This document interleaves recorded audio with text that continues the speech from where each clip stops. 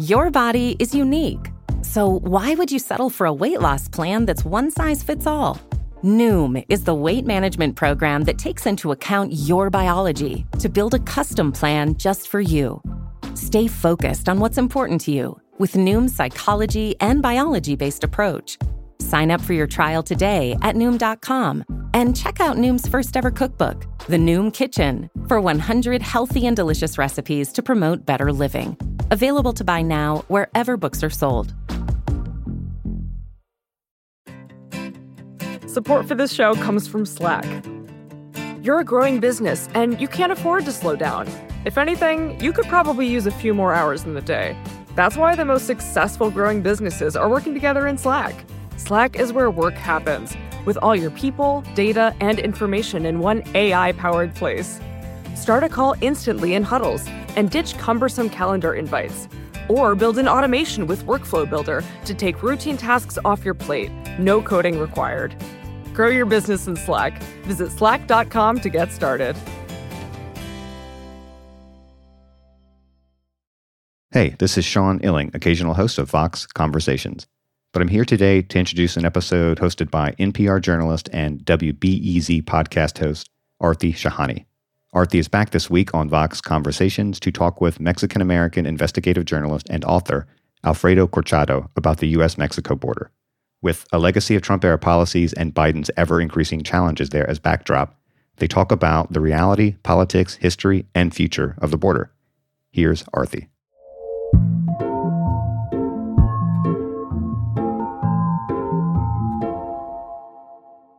The border. I say the border, and you immediately know I am not talking about the U.S. and Canada. The U.S.-Mexico border is both a place and a problem to be solved. Actually, it is a problem that cannot be solved after decades of political leadership trying to solve it in various ways. Whenever the border comes up in the news, whether it's children in cages or lawmakers debating a wall and funding for a wall, I have the sense personally that I can't really rely on what I'm hearing, that there is in fact a huge gap between whatever reality may be playing out on the ground and how we interpret it, largely through newsrooms based far away in New York and Washington, D.C. And in those moments, I sometimes think of Alfredo Corchado, who is our guest today on Vox Conversations. Alfredo is one of the most prolific writers on the U.S.-Mexico border, U.S.-Mexican relations, and geopolitics of migration. He has, for decades, covered that story, based here in the U.S., based in Mexico. And he also has a personal experience of being a Mexican-American who migrated here, which we'll talk about later on. Alfredo, it's wonderful to have you on and to talk with you about, one of the biggest topics in current events. My pleasure, Aarti, and honor to talk to you about such an important issue for our times. I want to start with the border, okay? And to give a little bit of a context to what's happening there. When Donald Trump was president, there was a harsh message sent throughout Latin America, okay? It goes more or less, hey, if you try to come here, you will not be welcome.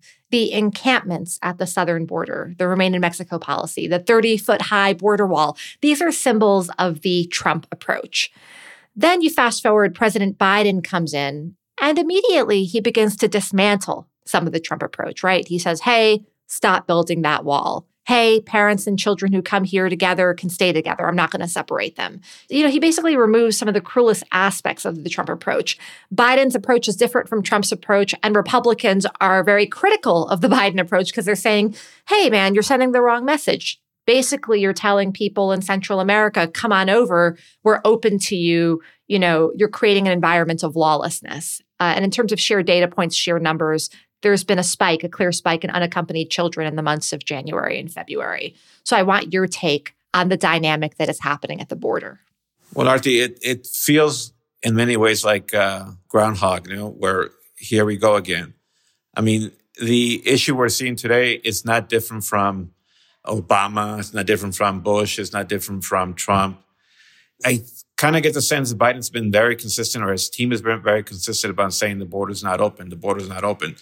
But after 4 years of Trump, I think any sign, any change, whether it's administration or even the language, was going to give people a sense of hope. I remember talking to a few people back in December, and they're saying, this may be our moment because of a change of administration, because suddenly you heard, more words about humanity, something that was really absent in the last few years. So there is a sense that maybe this is the time. It takes me back to 1986 when there was a sense that maybe that this is our moment to legalize.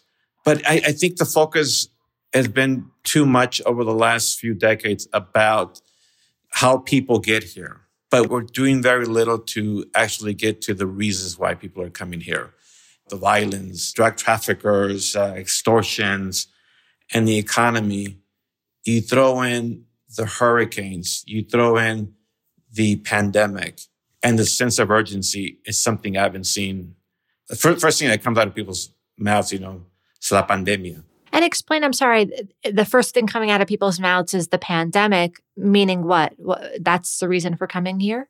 Meaning that their economies have just been shattered. I mean, there was a report recently that just basically says that it set men back years, it sets women back a decade. They're much more beset by poverty. In other words, if we thought things were tough a few years ago, the new dynamic is a pandemic and obviously climate change with the aftermath of the hurricanes. Sure. And the pandemic then working differently from people south of the border than from north of the border. From the U.S. perspective, it may be this is the very worst possible time for people to come in, stop all movement. You've got to lock down. It's dangerous. But from the standpoint of people who have been trying to come here generationally, the economic drivers are even worse under the pandemic. So the push to come is stronger. I mean, exactly right. And that's something that when we interview people today, it's a new dynamic. It's a new thing. And as always, I mean, America, United States, it's always the hope for them. I want to talk about why it remains the hope for them in a little bit. First, I want to ask you, there's a term that we throw around a lot, okay, secure borders. And secure borders, when I say it, it sounds like a desirable thing, like a common sense value. Wouldn't you want a secure border as opposed to an insecure one? From your vantage point, is that a goal? Is it an achievable goal? I mean, so much of your reporting challenges the very concept of it. If anyone wants secure borders, it's actually the people who live on the border. I mean, I don't think anybody here wants to live in a no man's land, where people come and go whenever they want. I mean, we want security. And I'm sure the Mexicans want the same thing. I think it's something that, yeah, sure, we want. But the question is, how do you get it? Do you get it with the big wall? Do you get it with more technology?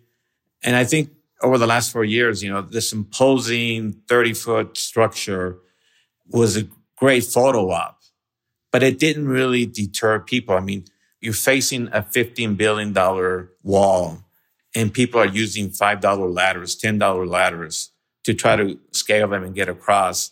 You've seen many injured migrants who are picked up, and because of Title 42, the instant expulsion, right? Mm-hmm. A rising number of injured migrants that are kicked back to Mexico. Mm-hmm. And injured, you're saying, and you've reported this, injured because the higher you build the wall, they're still going to try to climb it, but they just have further to fall when they fall. Exactly. I mean, they're just going to take a chance. You see much more savvy members of organized crime, the smugglers, who will just put people through whatever risk there is for profit without caring, what happens to that person, to that migrant. So I've interviewed some migrants lately who were injured, badly injured by trying to scale the wall, but that didn't deter them. I mean, everything they're trying to do here is, in terms of policy, is aimed at deterring migrants, and that hasn't stopped them. Mm-hmm.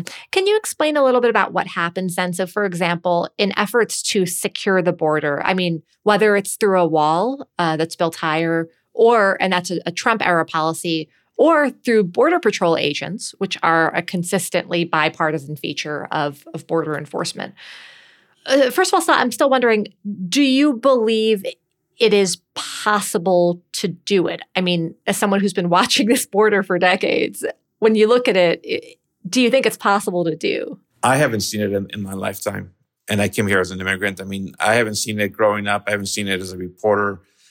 When you pit hungry poverty against a wall, whether you have 15 or 20,000 Border Patrol agents, I mean, that's not going to deter them. I mean, when I ask people, what's going to stop you? And they say, nothing. It's as long as there's a glimmer of hope, as long as there's an idea that maybe we can feed our families back home or put a roof over our heads, all we have is hope. Nothing's going to really stop us. It strikes me as you're saying this about this hope, just this glimmer of hope being such a powerful driver. You wrote about a man who you followed for more than a year, Carlos Joaquin Salinas from Guatemala. He's a farmer who you may call a climate refugee, stopped getting the kinds of rains that his crop needed. He decides to come to America with his eldest son. And you write actually about the evolution and his feeling about that journey. Can you talk a little bit about Carlos Joaquin Salinas? Sure. Carlos Joaquin and his son Fernando, a small-time farmer in Guatemala. He began worrying that the rain wasn't coming down. The crops weren't growing as much as in the past. He saw his town, become overwhelmed by organized crime. And he starts planning ahead. I mean, how do I get my family out of this? How do I provide? He sells his, I think it was his goats, his farm, basically sells everything and begins to ask for loans, plotting to get across. And then he decides, which of my sons am I going to take? He picks the oldest one because he felt, in his words, era más trucha. He seemed smarter. He seemed more with it. Mm-hmm. And he pays a smuggler, I think it was something like $5,000 to get him to Texas. And he was able to get a loan through family in the United States, through friends in the United States, and through whatever little he made back in Guatemala. And in the end, he sort of becomes an indentured servant to the smugglers because he is now in their grip. I mean, as he says, he's going to have to pay this amount. But he comes through Mexico, not on the train, but on the bus. I mean, it was that easy. He gets to the border and the smuggler says, just run and run until you get to the fence, go over the Rio Grande, get to the fence, and then look for the Border Patrol agent and wave and bring him in. And there's one thing that he talked about, which I thought was interesting. As he's running through the highway in Ciudad Juarez, and then he gets into El Paso, a car tells him, please do not turn yourself in, which in the last few years, I mean, that's been the motto is you don't have to try to sneak in, but try to get the Border Patrol's attention and try to make a claim for asylum. I met him, Arti, I met him just 2 to 3 days when he was released, and he had been living under the International Bridge. It's the months of March, and if you know El Paso, March is known for the winds. And he said, we were there squeezed in like sardines. And he's very distraught by the experience because he stood there with the sun. He said, at times they couldn't even lay on the ground because they were so crowded. Mm-hmm. But he told me the story. And one of the things he kept saying, this was all a lie. The idea that we could come across and it would be so easy. This world that the smuggler sold to him, it was a lie. And at that time, I mean, something that struck me about your reporting and his story is I thought to myself, what migrant in the year 2019 would think, I'll get to America and I'm going to be welcomed with open arms? I mean, to me, talk about information asymmetry. I was like, I didn't understand that. I literally did not understand how he could think. Well, that's a really good point because, I mean, it kind of tells you the kind of marketing that these smugglers are using. I mean, they're much more sophisticated in using social media. There's some videos that, if you look in social media, of smugglers who are actually coming in and like a video they make of themselves and say, this is how we got from Guatemala into Mexico. And someone's like a tour guide. And they believe that. I mean, that's what they see.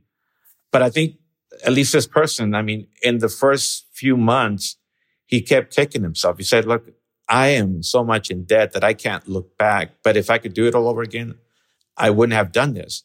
I regret the decision I made. I didn't want to come.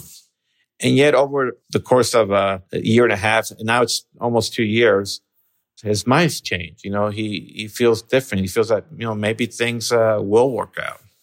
Mm-hmm. And specifically because he's making more money than he could have back home. His eldest son, who's with him, is in school and seems to be doing well because he's seeing glimmers of hope. Exactly. Because of that thing called hope.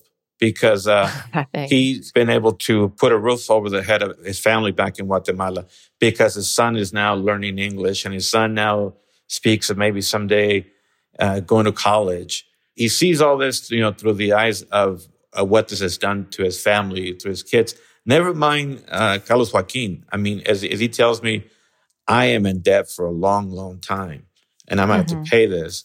And I probably won't have a life, but at least my kid will. And no, it's interesting how you describe it, because it's kind of like there's that sunk cost mentality. Like, I'm so deep into it, I have no choice but to stay with the bet. But there's also there's a payoff. Interestingly, with him, you write about this. He brings one son with him, but he leaves two behind. His wife falls into alcoholism and a relationship with somebody else. His family back home is falling apart. And I think that that's an aspect of the migrant journey we don't tend to discuss, but is certainly meaningful, which is that you don't just sacrifice for your family, for your kids, for a better future, but there's also sacrificing some of the kids who can't come with you. Exactly. I mean, his whole family back in Guatemala, it's been torn apart. He has very limited communication. When he does talk to them, it's usually the weekend. I mean, the interesting thing about Carlos Joaquin is he also has seen the hypocrisy in the United States, where it was so difficult for him to get across. But once he gets to North Texas, suddenly he has job offers from Oklahoma. He has job offers from Nashville. And lately, he's got an offer from North Carolina. And it's always more and more money. And he says, if they don't really want us, I mean, why is it that when we get here, I mean, the demand for him is so great. He said to me last time, the only day I get off is really Sunday afternoons, because during the week he's got his regular job, but on the weekends and Saturdays he's working at a stand, or he's working cutting grass or doing roofs. I mean, there's always a job for him. And so when you then to loop back to my previous question about secure borders, I mean, like, I'm not saying you would or wouldn't want to advise political leaders on this front. But like, when you think about like, hey man, hey woman, you want to secure the border, this is how you do it. It sounds to me like you sort of trace it back to economics and labor. Economics and the security question. I mean, those are big, big deals. I mean, I've been to neighborhoods in Honduras and Guatemala or throughout Mexico where you have basically regions of silence, where journalists don't really write about that, or where it's the organized crime who controls these places. I mean, a lot of these governments have basically lost control over certain regions, either because they're outgunned or because of corruption. They're all in it together. So you get the sense of desperation, the sense of anxiety, the sense that, we have to get out of here. And yes, in the case of Carlos Joaquin and so many others, you had to make that difficult decision. Which of my kids will be able to get ahead? And at what cost? Let's take a quick break. But when we're back, Alfredo mentioned smugglers. And in his work as an investigative journalist on the border, I think of him as a sort of smuggler anthropologist. So I'm really curious to know, what do DC policies look like from the point of view of smugglers and drug cartels? Was the Trump era bad for business, or did it actually improve it? That's after the break.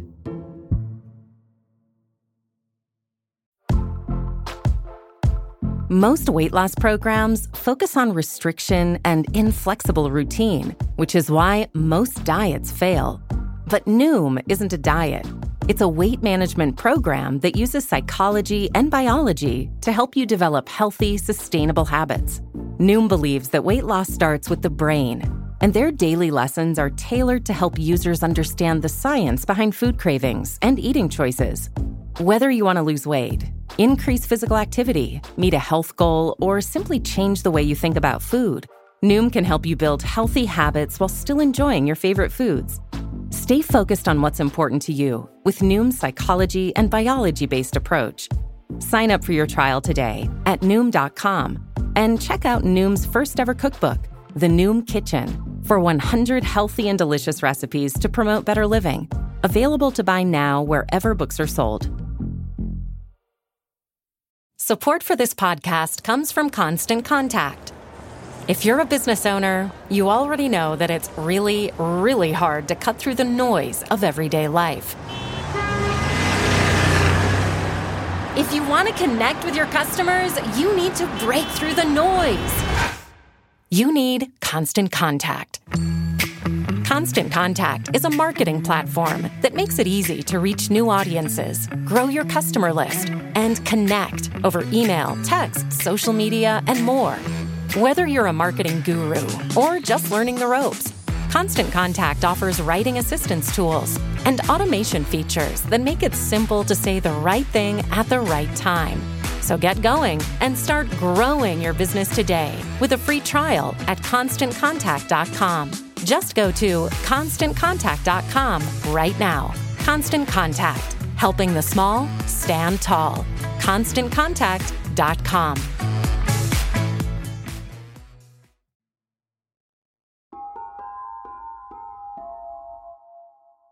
You've talked a lot about the smuggler. You've referred to the smuggler. You're kind of like a smuggler anthropologist. Can you explain to me, Alfredo, from the smuggler's perspective, what is happening? Like, I'm curious, was Donald Trump good for their business? Is Joe Biden better for their business? If you're a smuggler, how do you read the geopolitics coming from the U.S.? If I'm a smuggler, it's the unintended consequences that I'm looking for. Donald Trump was great for the smuggling business because of all the attention to the wall, of the attention, family separations. The smugglers were able to turn that around and say, now is your time because things are going to get so much more difficult. You got to come now. You got to come now. Guatemala, Arti, was the place that I went to. And usually when I travel to Central America and Mexico, I always put my press credentials outside so that people can see that I'm a reporter. But I remember being in Guatemala, interviewing people, and this woman just looked at me because I said, I'm a reporter. I'm traveling from El Paso. And when I used the word El Paso, she immediately thought of me as a smuggler. And she said, you're not a reporter, you're a smuggler. And you're coming here to take people away from our community. You're trying to sell them this and that. I was a little worried at first, but then I was really curious, like, what do you mean? And we started talking some more and realized that there were actually smugglers coming in from Mexico or from Guatemala who work with Mexican organizations. And they go around these towns. And again, they act like tour guides. They sell them this idea that your life is going to change if you just come with me. I mean, as they become much more and more sophisticated by using WhatsApp or Facebook, even TikTok, and they're able to sell them this idea, showing them videos, how easy it is to get across. I mean, for example, right now, again, going back to Title 42, they're exploiting the idea that you can come back to the border. You don't even have to bring your kids anymore. Come to the border and we'll give you 3-5 tries for a certain amount of money. A flat rate. A flat rate to get across, to get back and forth. I'm imagining the TikTok video. It's like literally the border dance or whatever it might be. I mean, I'm not trying to make fun of it. But... No, I mean, there was a TikTok video of showing of migrants getting over the wall with the help of a ladder and showing just how easy it was. That's smugglers. Let's talk for a moment about drug cartels. I mean, you've spent a great part of your reporting career covering cartels. Your life was at some point threatened by cartel activity. You wrote about that in your first book, Midnight in Mexico.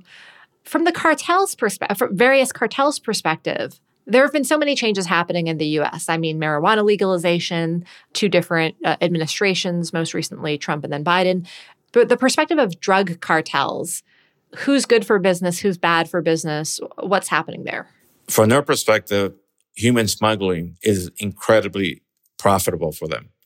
And you're not seeing the rivalries, the divisions among cartels. I mean, if you have a smuggler, it's easy to cut a deal with whoever's in charge of the region. For example, let's take Ciudad Juarez, where you have the Sinaloa cartel versus the Juarez cartel, otherwise known as La Línea. There is so much money to be made through the human commodity that there's no need for infighting. So you have these cartels that will work hand in hand with the smugglers. They will share the intelligence reports with each other. They share the drivers, how to get people to the border, including Uber drivers or Lyft drivers. I mean, they're that coordinated. It's become cohesive. I've been looking to see, when does the infighting, when do the guns come out between cartels over smuggling routes? But I'm told by people with intelligence that that's the surprising thing. There is so much money to be made that there's no need to fight each other. And I'm sorry, with the cartels involved in the smuggling, because they've made smuggling their add-on business, or because they're riding off of the smugglers to get people crossing to bring drugs along with them? Like, how does that work? Both. I mean, you have cartels who will charge a smuggler to operate in a certain route in exchange for also allowing certain migrants to put hard drugs in their bags, whether it's fentanyl, cocaine, or something else. A pot is no longer such a big deal, but these hard drugs are. So it works for them. I mean, there's money to be made by crossing people over the border, or by the smugglers renting out, if you will, paying a franchise price to use a certain part of the border region. I'm sorry, a franchise price? I don't understand. If I'm in Ciudad Juarez and I say, hey, I want to be able to operate in this certain area, that becomes my spot. That's where I make my money. And I mean, some smugglers refer to it as I have paid for my little franchise, my little spot at a certain corner of the border. I mean, it's so profitable for the cartels, because if you're smuggling drugs and those drugs are confiscated, you lose that shipment. But human beings, they become a commodity. If they're kicked back, especially under Title 42, they're just as profitable. So specifically the decision under President Trump to do automatic expulsions. Exactly. I mean, people coming back and forth. I mean, no one really loses. So again, that's the unintended consequence of the Trump administration, of that policy. So the unintended consequence being, if you immediately kick people out, they're not going to lose their will to try to come in again.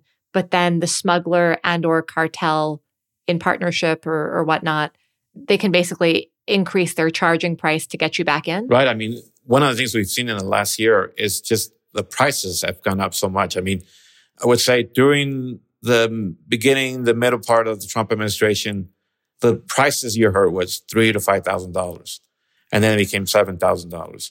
Over the last year to now, it's $10,000, $15,000. If you're coming from Brazil or some other country, in South America, it might even be higher.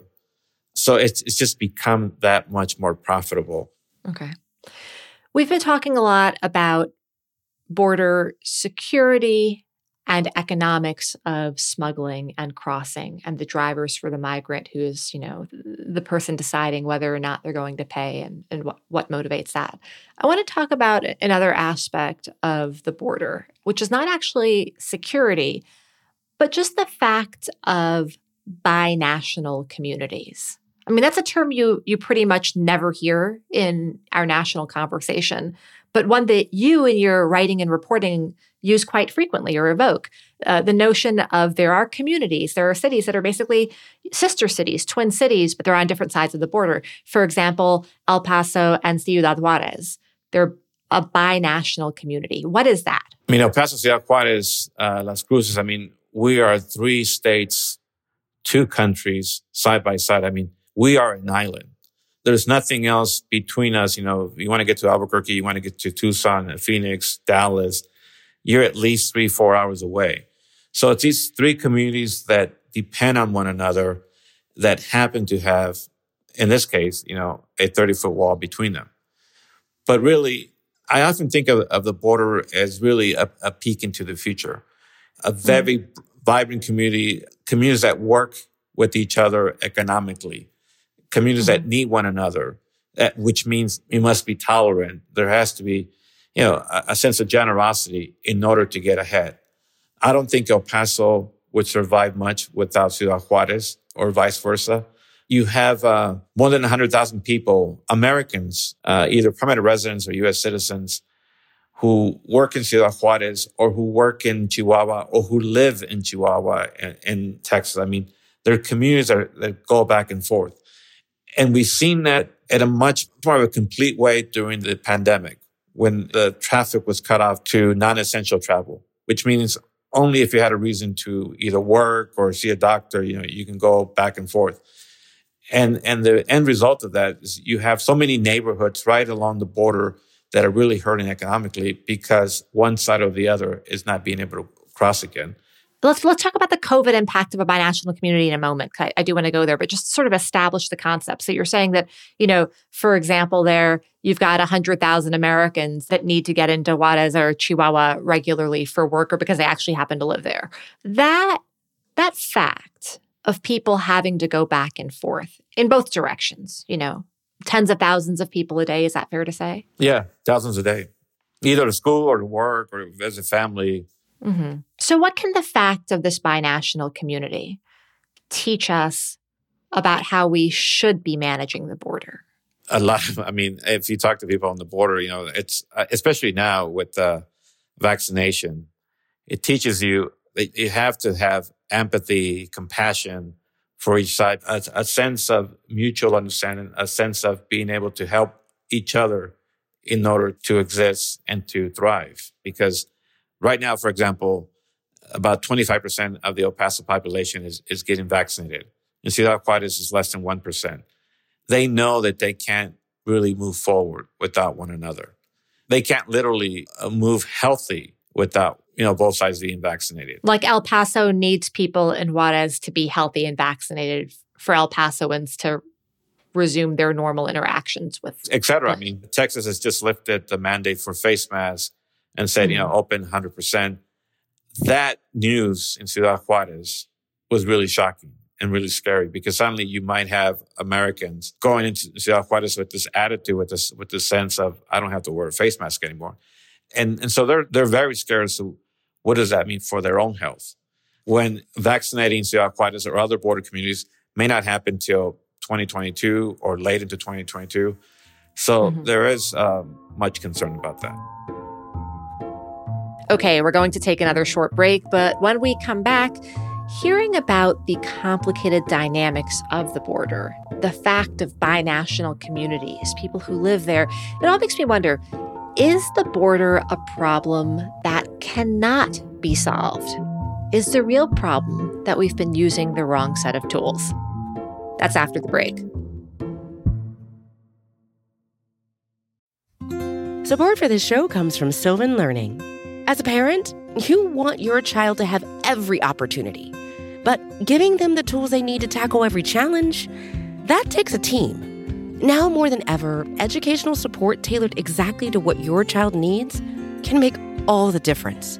That's why parents have trusted Sylvan Learning for 45 years as the ultimate teammate in their child's educational journey, instilling in them a love for learning and a passion for reaching the next level. And Sylvan's Insight Assessment can identify gaps in learning and areas that could be of concern for your child. It's a 360-degree view into your child's learning that you can't find anywhere else and helps ensure that your child didn't miss something in school that might put them at a disadvantage in the future. And right now, it's the best price of the year at $29. Go to sylvan29.com to learn more and get your child's assessment for only $29. That's SYLVAN 29.com.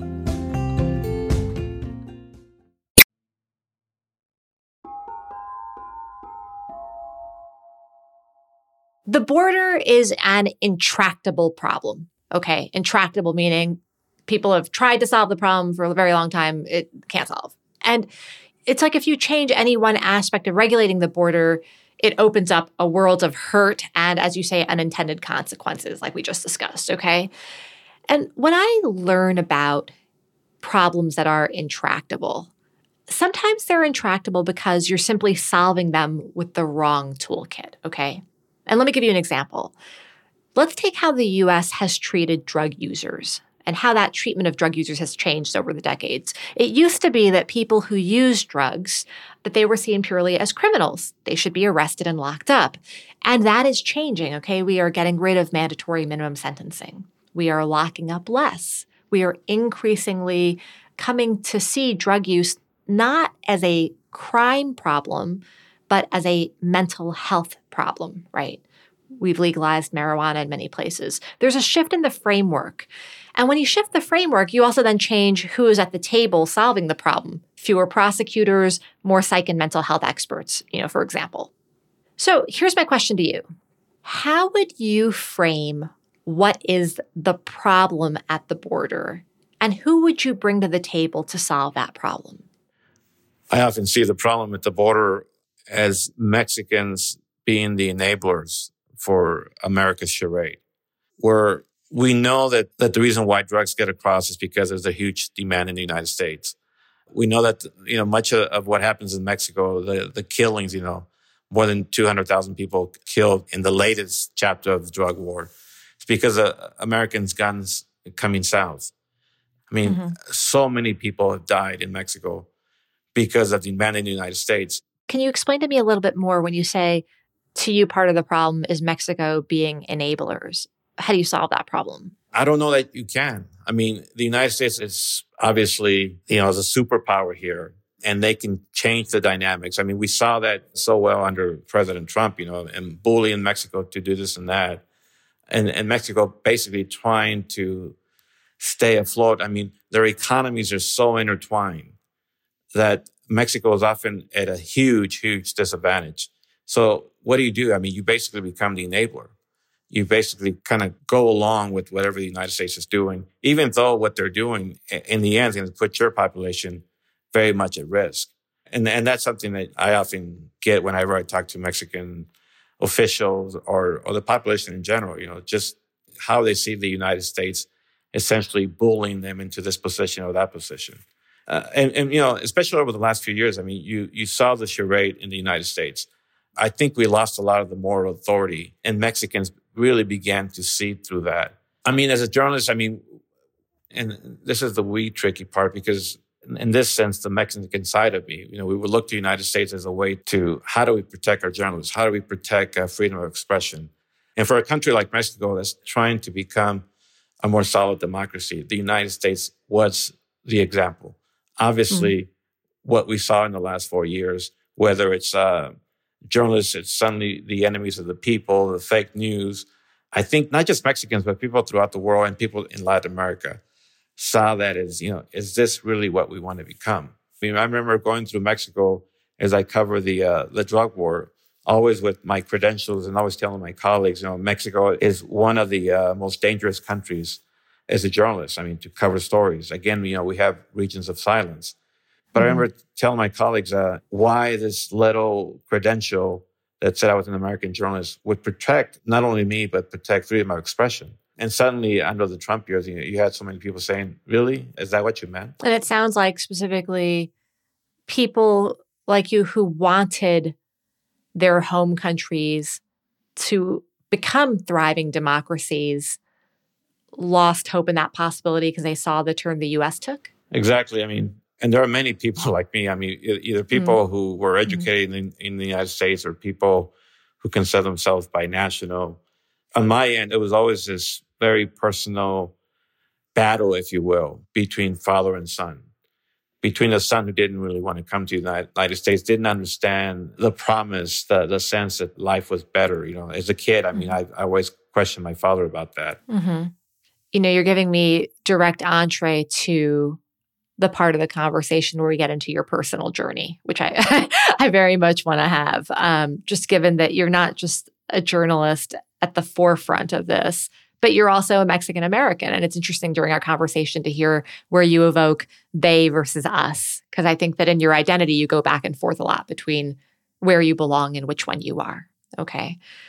Your family came to the U.S. originally through the Bracero program. It's a program that from about World War II to the Vietnam War was created by executive order to bring Mexican labor into America while American young people were fighting wars abroad. Your dad was a bracero. You kind of were too, working as, a teenager in the fields, dropping out of high school early, though that arguably is because you didn't want to be in school.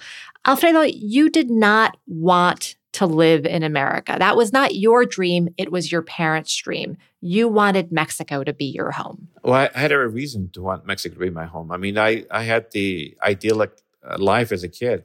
Your father is part of this Bracero program from 1942 to 1964. There's like 5 million Mexicans working abroad. But my father was one of these millions of Mexicans who would send money back home every 2 weeks, the remittances.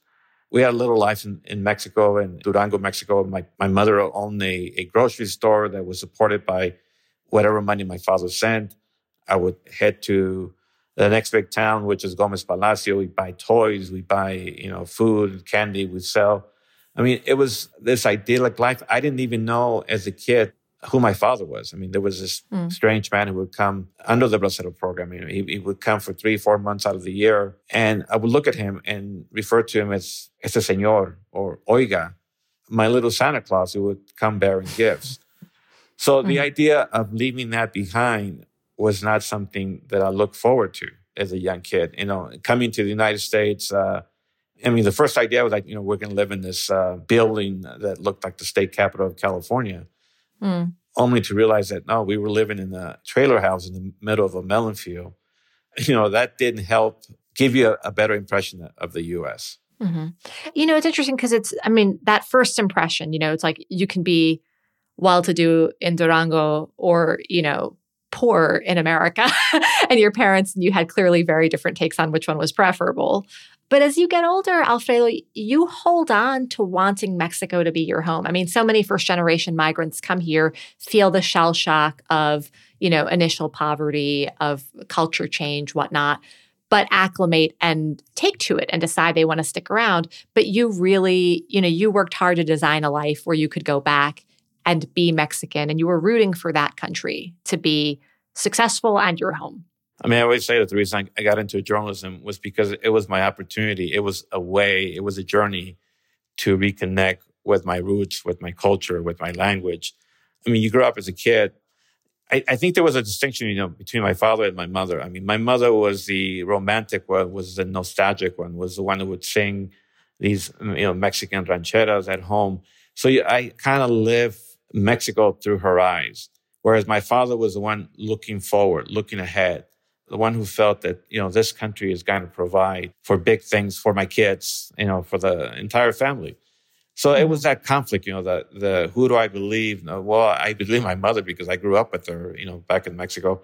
So that was always the struggle. That was always the battle, the conflict, the United States, Mexico. And what did I leave behind? What did I miss behind? That was really the conflict between Midnight and Mexico was the kid with this romantic notion your first book. Who goes back home, and it's nothing like the way you imagined it. No, you write really movingly in that book. I found it to be utterly gripping and page-turning. You write about that kid who then becomes that adult, who then becomes that Wall Street Journal reporter, who goes back, and it's like you're really rooting for the country. You're the guy who's constantly preaching to other people, no, democracy is coming. It can come. It's like, you have that faith.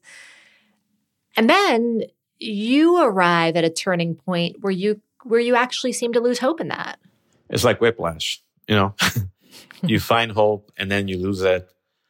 One reason why I resisted going to Philadelphia, going to the Wall Street Journal for so long was the idea that I was living on the border, the idea that there was a revolution in Mexico. There was a chance for an opposition party to take over power in Mexico, and then you would see the beginnings, the formings of a democracy. That was back in the late 80s, early 90s. Here we are in 2021. You realize that it's not always going to work out that way, the way you imagined it. And you're seeing it through the eyes of an American. This very difficult stage of questioning your own institutions. And you begin to see, just how the difficult journey for Mexico to build its own democratic journey. I think that's why I'm so drawn to the border, because it's here where you really don't have to choose between one country or the other. You built your own little community right on the border. You just have to acclimate to the 30-foot wall that's dropped somewhere in some part of it. Yeah, that's heavy. Sometimes I drive along the border and I say, how the hell are they going to try to separate us from them?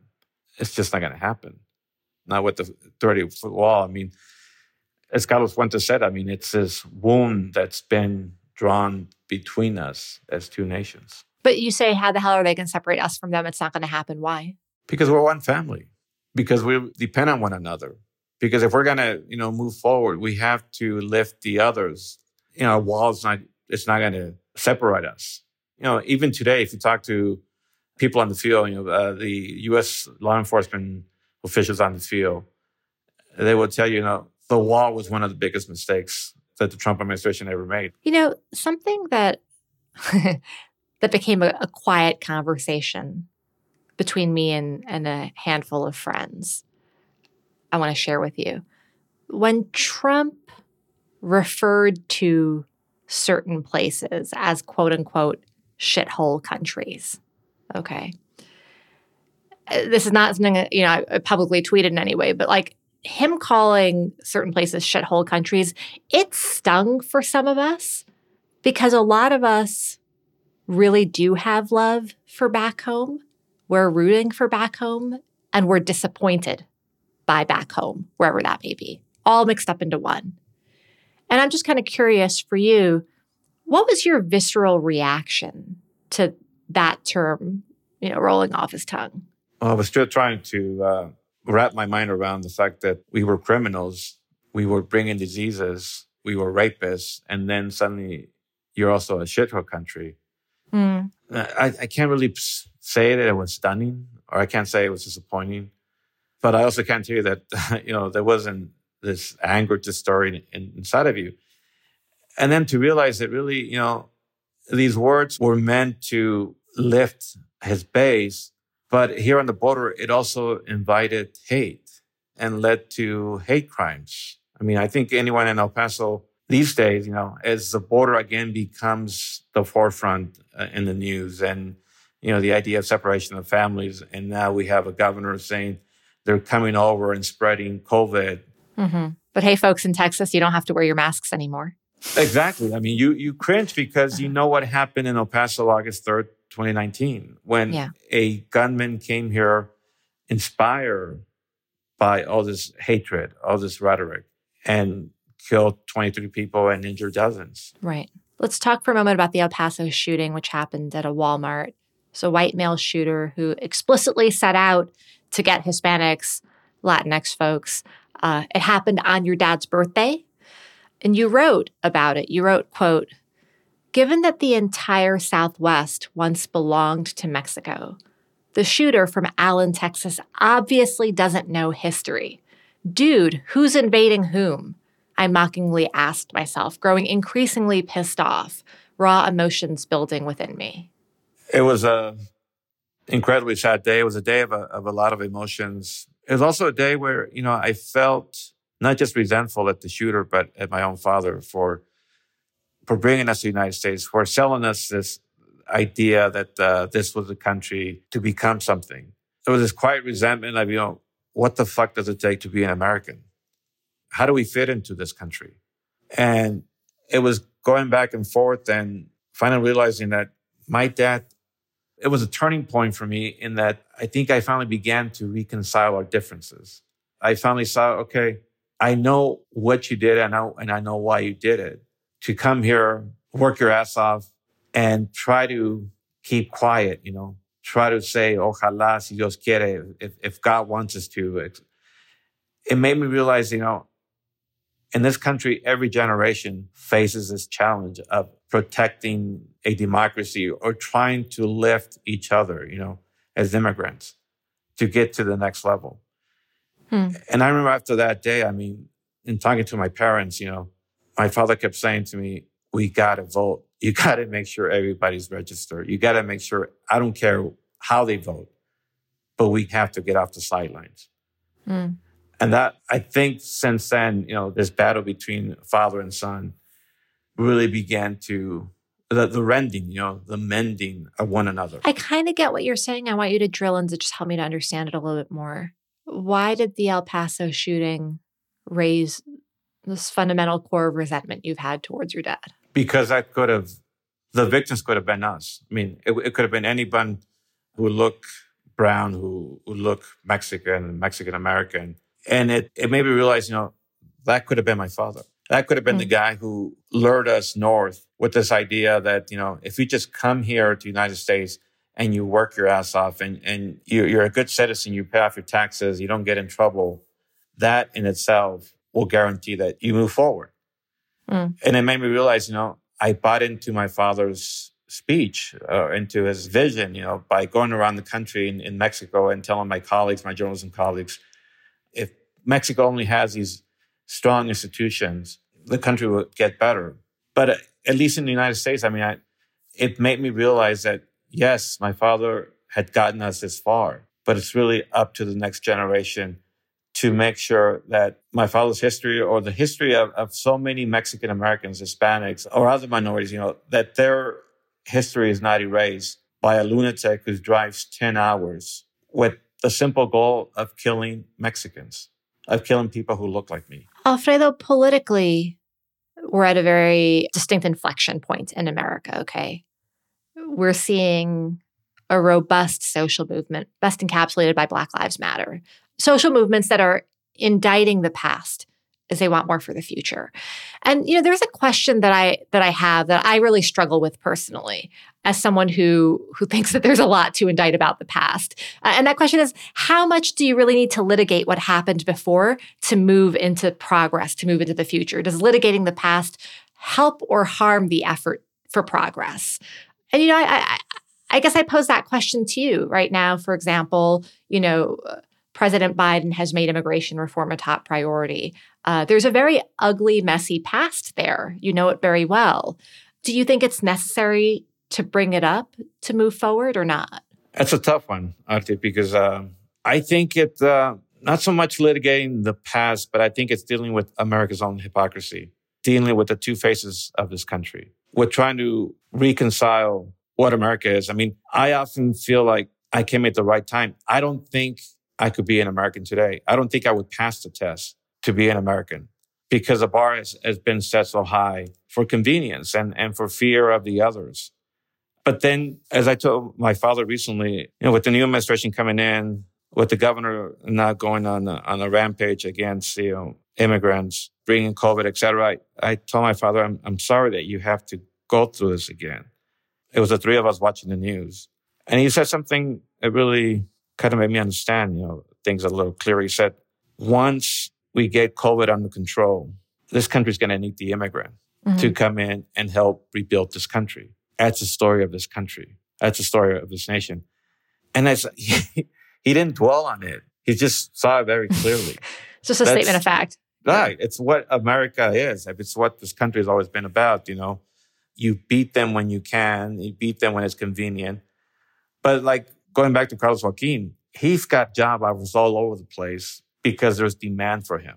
And he's going to tell his story back to Guatemala and it's going to get around and people are going to continue coming. And my father's correct, If you want to rebuild this country, you're going to have to depend a lot on that immigrant coming in and help you put it back together. Something that's incredibly clear is migration is not going to stop. If anything, technology and climate change will drive more of it. That's according to the experts. And also within the nation state structure, migrants lack influence. Think about how Central Americans are treated in Mexico and in the U.S., right? Their migrants are this enormous constituency that are by design left out of the political process. Huge power disbalances at play. So when you think about that constituency moving forward, who can effectively advocate for migrants? Well, obviously you have the advocates, but I think it's really their children. One thing it's kind of inspired me about El Paso is that this is a city of immigrants, And it's the latest generation who are pushing forward, who are pushing to make sure that this becomes the country that their parents dreamed of or believed in. Alfredo Corchado, Mexico City bureau chief for the Dallas Morning News, author of 2 fantastic books, Homelands and Midnight in Mexico. Thank you for talking with us today. Thank you, Aarti. It's been a pleasure. Aarti Shahani is also the host of the WBEZ podcast, The Art of Power. Check it out. This week's episode of Vox Conversations was produced by Amy Drozdowska. Daniel Turek mixed and mastered this episode. Our theme music was dreamed up by the mysterious Breakmaster Cylinder. Liz Kelly Nelson is our executive producer and editorial director of Vox Podcast. If you like the show, let us know. Room for improvement, we want to hear that too. We're curious to know what you think, what you want more of, what we can improve. And if you have ideas for future guest host, or topics, send us your thoughts at voxconversations@vox.com. And hey, if you like this episode, share it with your friends, rate and review, and come back next week for a brand new episode. Thanks so much for listening.